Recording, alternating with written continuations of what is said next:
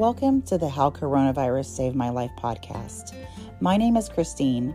I'm a mental health nurse practitioner who got coronavirus in April of 2020 and had long COVID symptoms for months.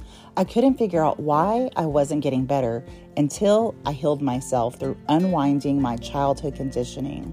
This is my story on how coronavirus saved my life and how I healed myself, along with others sharing their own personal stories and how they are navigating through their own healing.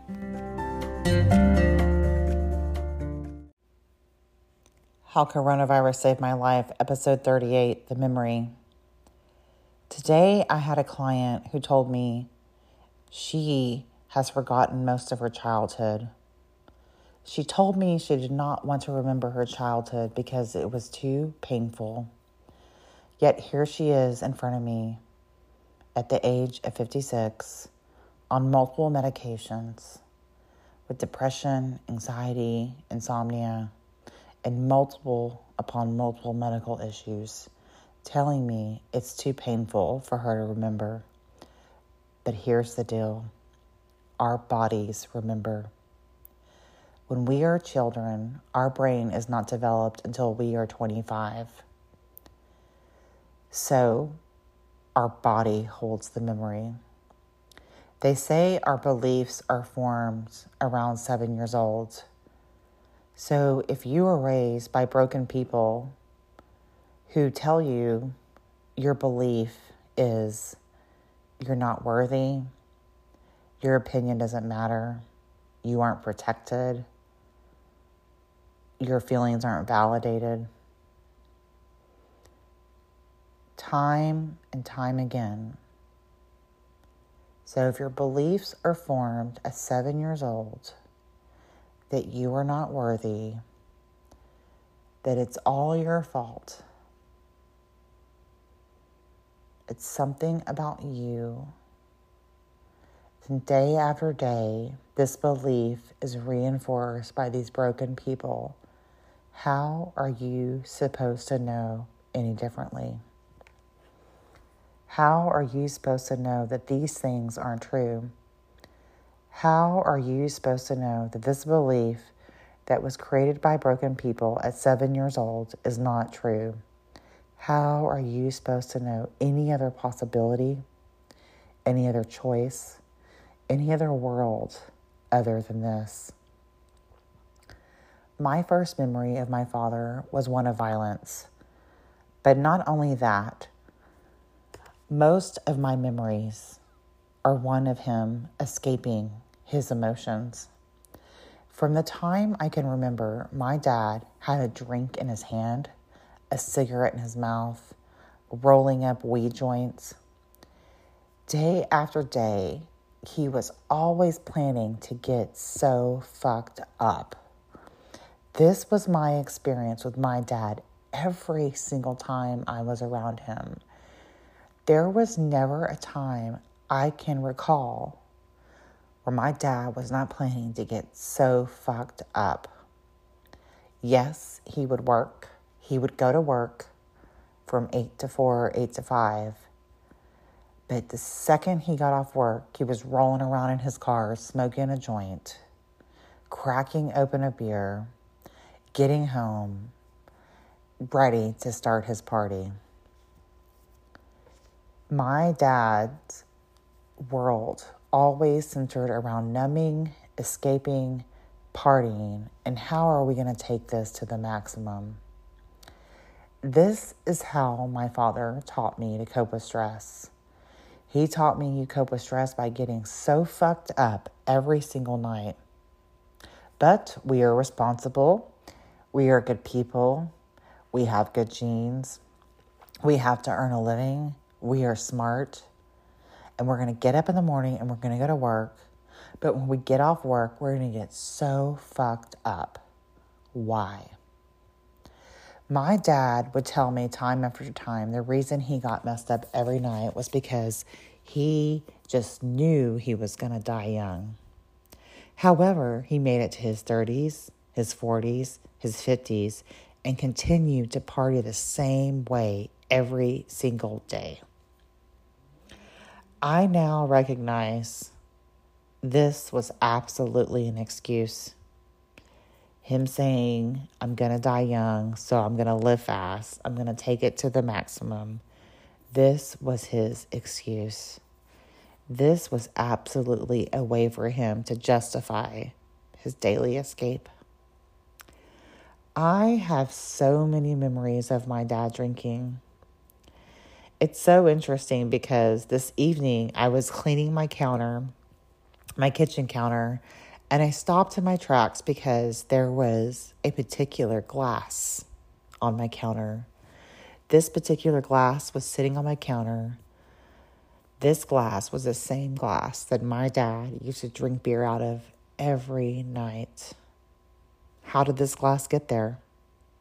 I didn't see it before, but this glass stopped me in my tracks.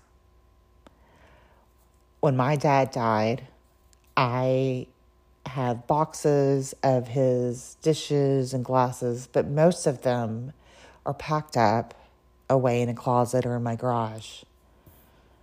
This particular glass, I do not recall unpacking. Maybe I unpacked it and chose to forget because it was too painful. But as I'm wiping my counter and I see this glass, it stopped me in my tracks because all of these memories of my dad drinking came flooding back. In fact, I had to stop and write all this stuff down because it is important for me to acknowledge these memories. Why?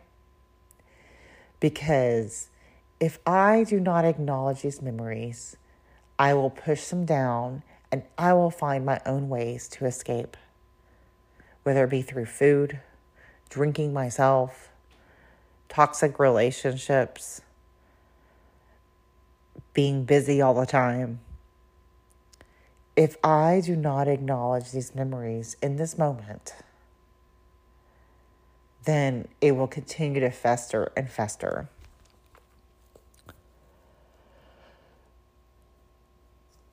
When I looked at that glass, it hit me like a ton of bricks. This glass, something so simple, made me realize how much alcohol has impacted my life. It has been in my face from the time I was a little girl. Alcohol in my face, time after time again. I remember the first time I drank a beer. I was around 14. It wasn't that great. And I didn't really understand why my father thought beer was so delicious. I also remember my dad telling me a story about when I was a baby, around 3 years old. He thought it was the funniest thing how I was 3 years old, a baby, in my playpen, and he tricked me into drinking alcohol. When he tells this story, he would laugh so hard because he said, after I drank this alcohol he gave me, I started doing flips in my playpen, flip after flip after flip. He thought it was the funniest thing to give his precious daughter alcohol. Why would he think that is hilarious? I could never imagine giving my daughter alcohol. I could never imagine handing my daughter some sort of substance to alter her reality, her brain, her beautiful brain. And of course, would not even think that's funny. My dad thought that was so funny that he gave me alcohol at 3 years old. Now, if you look at the bigger picture, he thought this was funny because he too was given alcohol at a young age. I have pictures of my father in diapers drinking champagne that my grandmother gave him. There's probably at least 4 to 5 pictures of him drinking this glass of champagne over and over and over. Before my dad died, about a month or so before he died, he had broken his hip And they could not do surgery because his platelets were too low because of his drinking. His liver was not once young anymore. He was not young anymore. So he had to stop drinking. My whole life, he would also tell me the reason he drank was not because he was an alcoholic. He just liked the taste of whiskey. And he thought it was so funny to say that. I remember when he would say that, I didn't know if I should laugh, cry, how to respond. But I know when he would say that, Christine, I'm not an alcoholic. I just like the taste of whiskey. It would stop me in my tracks.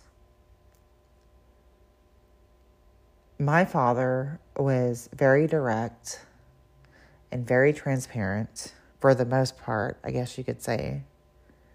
But still, it was confusing because here is somebody in front of me time after time after time getting so fucked up every night. He and I had been estranged for a couple years before he died. There was sort of this 2-year window where I didn't speak to him. And then he wrote me a letter. And at the time, I was still having long COVID symptoms, and I was not ready to speak to him.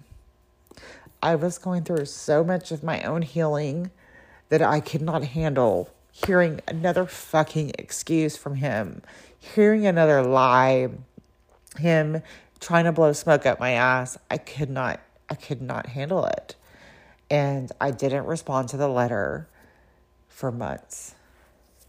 Then, interestingly enough, one of my friends was living in an apartment who actually lived in the same apartment as my dad. It was so interesting because I pulled the envelope out that my dad, had written me this letter, and I sort of vaguely recall the address that was written on this envelope. Well, as my friend is telling me about the apartment she lives in, I said, that sounds familiar. I think that's the same address as my dad. And I pull it out, and sure enough, they lived in the same apartment complex. In fact, they lived 7 apartments away from one another. So on a Sunday evening, as her and I are talking, we're FaceTiming, and I said, go look at my dad's apartment. His blinds were open. She was able to peek in, and there he was, drinking and watching Fox News. Nothing had changed. So I sat on it for a little bit, and as I continued my healing, I got to a point to where I really wanted to remember those memories. I had stuffed so many memories down of that, of his drinking, putting me in unsafe situations, such as taking me to bars when I was a kid. He used to love taking me to bars when I was a teenager in Texas. In Texas at the time, I don't know if it's a law still, but he loved the fact that a parent could take their kid to a bar and feed them alcohol. He thought that was so cool. And when I became a teenager, I sort of thought that was cool as well. But there was such a deep part of myself that knew this was wrong, and I craved something quite different. But I wanted to bond with my dad. And the only way I knew how to bond with my dad was through alcohol, smoking weed, having my friends buy weed from him buying weed for my friends, him allowing my friends to come over and telling the parents, if they stayed the night, oh yeah, the girls are going to be good. And then 2 seconds later, we're like drunk drinking tequila. I wanted to bond with my dad because my mother, who has severe narcissistic personality disorder, there was no bonding. It was all sabotage. And so it's so confusing as a child to crave bonding with your parent, but they don't know how to bond. They've never had a bond themselves. Their parent never bonded as well. Their parents, their broken parents, created their broken story as well. So here I am, a teenager, trying to connect with my father. And the only way I knew how was through drugs and alcohol. I could never imagine my daughter, my 12-year-old precious daughter, not knowing how to bond with me except through drugs or alcohol. It's so weird and foreign to me. So at the end of my father's life, so after he had written that letter and I sat on it for a while and worked on a lot of my own healing, I was ready because I wanted to ask him questions. I was healed a lot of things, but I wanted to ask him questions because I was curious why he was this way. Instead of feeling so hurt and distraught and whatever it was, I wanted to know sincerely, why did my grandmother, your mother, give you champagne when you were in diapers? Why did she do this? And then on top of it, his father, my grandfather, who I never met, he died in 1970. He died of cirrhosis of the liver. He too drank. He too numbed and escaped. So I wanted to know how my father got to where he got. I wanted to hear his memories of how he was not protected and how the people around him were escaping. I wanted to hear it. I wanted to know. So when we reconciled, I asked some questions. Why did my grandmother, your mother, give you alcohol when you were in diapers? He told me she grew up in the Depression era. And then when she was about 12 or 13, her mother and father abandoned her for several years. They had gone to California to find job, money, whatever. And so her and her sister were raising themselves and only had some sort of neighbors. I can only imagine what my grandmother went through. So when the Depression was over and then you have World War II and all that, everybody was celebrating, and they would celebrate with alcohol. And it just continued. The celebration never ended. And I can imagine that during that time where my grandmother felt abandoned, she didn't have her parents. Who knows what kind of challenges she had to face as a child, being raised by neighbors and not having her parents. She was not protected. And so I don't know who taught her how to cope, but she married my grandfather, who was an alcoholic, which speaks volumes. They say that when you marry, you usually marry your mother or your father. We unconsciously are trying to heal things in relationships that we didn't get in childhood. And so what's interesting is that we just recreate the same trauma that we had in a person that we marry or have a commitment to. How ironic is that we just recreate the same thing that we're trying to escape? It's because it's unconscious partially. And the other part is we don't know what to do with that awareness. We don't know how to heal that. except maybe to save or rescue an alcoholic person that we married. So when I reconciled with my dad, it was nice to be able to ask him these questions about him. And he, probably a few months after we reconciled, he ended up breaking his hip because he was drunk and he went down this steep hill and he was trying to take his trash out. He broke his hip. And he sent me a text saying that he broke his hip and needed to go to the hospital. But what's interesting is that he had told me he had broken his hip, but he had did it a couple days before he texted me. He laid there, and I bet you $1,000 he continued to drink with a broken hip because that's all he knew. I'm sure also he was never taught how to speak up for his needs and protect himself. So he goes to the hospital and he gets released a few weeks later, not able to have surgery because his platelets are too low, because of his liver, because of his drinking, because of him escaping. So he stopped drinking. And I remember going to his house, and he was in a fair amount of pain, but he was sober. He didn't have a drink in his hand. And he actually this time didn't have weed in his hand. He was completely sober.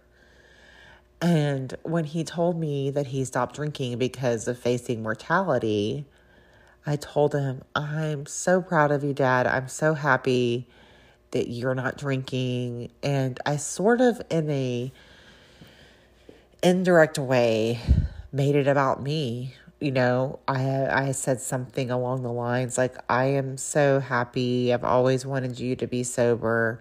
And he literally stopped me mid-sentence and said, I'm going to tell you right now, I'm doing this for me and I'm not doing this for you. My inner child was devastated, hurt, rejected. How dare you? And then after a few hours later, I realized he was right. He couldn't do it for me. He couldn't do it for anything else other than himself. When we set ourselves up to maybe make a change or try to stop drinking or drugs or whatever, if we're doing it for our child, our family, court, probation, most of the time, that is a setup for disappointment, failure, and never going to follow through. So now I look at it and I appreciate that my dad said that to me. But what's also fascinating is that when he stopped drinking, I assumed he would be a kind, little, gentle person underneath all that exterior. But what's crazy, he was exactly the same. His personality was the same. He was still direct and transparent, but his voice wasn't quite as loud. More soft-spoken. Could be because he was in pain. I don't know. But I do know that there was this window of time that we had together where we would talk about God. I asked him, do you think God is a verb or a noun? You know, we had deep conversations.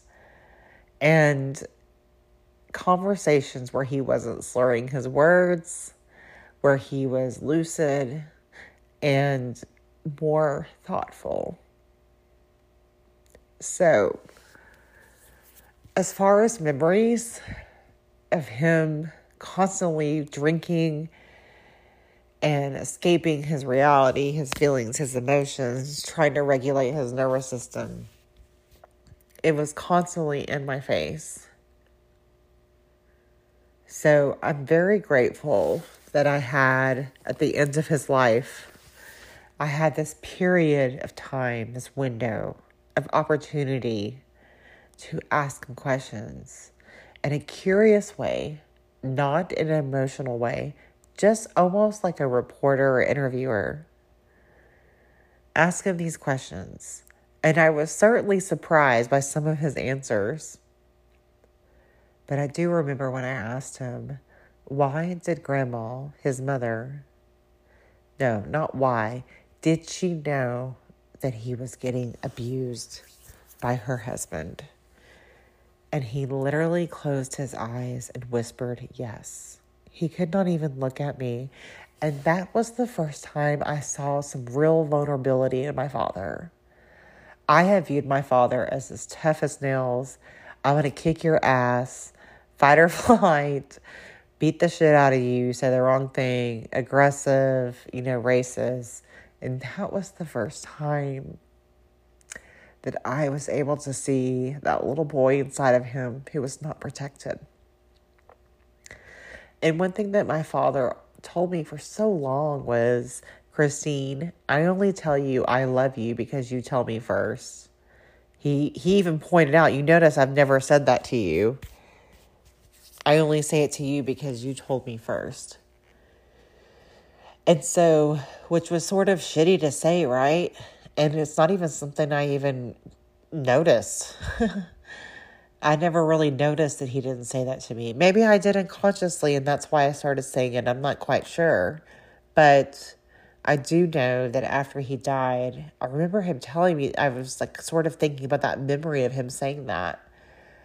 And it was just like, damn, man. Like, I mean, I guess I'm happy I taught my dad love, But as I went through our text messages from over the years, absolutely, it was not true, because there were lots of text messages of him telling me that he loved me. And I didn't even respond. I just assumed he was drunk. I assumed he was blowing, bullshit to me. And I didn't even respond. But yet he continued to say it to me. And I appreciate him doing that, because everyone deserves love, and hurt people need the most love, and he was definitely hurt. And I'm happy that towards the end of his life, we had this window of opportunity to talk about those memories and to process them on our own terms the way we needed to. Me processing my memories of him has nothing to do with him. How ironic. Just like him getting sober had nothing to do with me. And so our memories are our memories. It has nothing to do with anyone else except us. It is up to us to decide what we want to do with them. You don't have to remember shit if you don't. But I will say this one caveat. Your body remembers, and our bodies are messengers, and they will send signals after signal until your body is screaming. In my experience, in my journey, when I have an emotion or reaction, it is usually attached to a memory. It's not just I have anxiety, I don't know what to do, I'm feeling out of control. It's usually attached to a memory. And lately, I have been feeling sort of this heaviness that's indescribable, and not feeling creative. Like, do I want to do this podcast anymore? And I was talking to my friend earlier about that. It's wintertime, the sun's not out, some sort of more emo.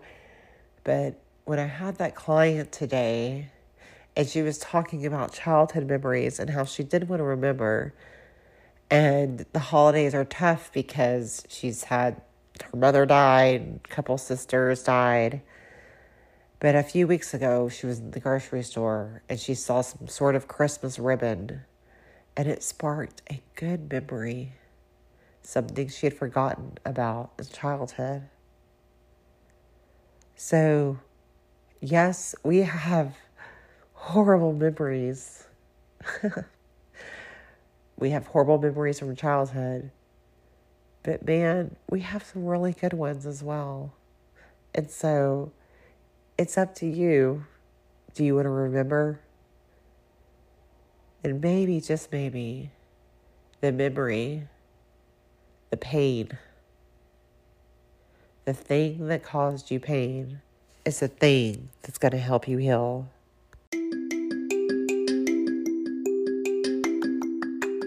Thank you to all the listeners of How Coronavirus Saved My Life podcast. If you want to know more about me and hear crazy family stories, hop on over to the podcast I make with my sister. It's called The Family Burrito. My sister, Jessie, and I made the podcast after our dad died in March of 2021. We did it as a way to heal our childhood wounds. Now we are healing, and now we're having a good time. So if you want to hear more stories, crazy sense of humor, and get to know my personality a little bit better, hop on over to The Family Burrito, anywhere you get your podcast streaming.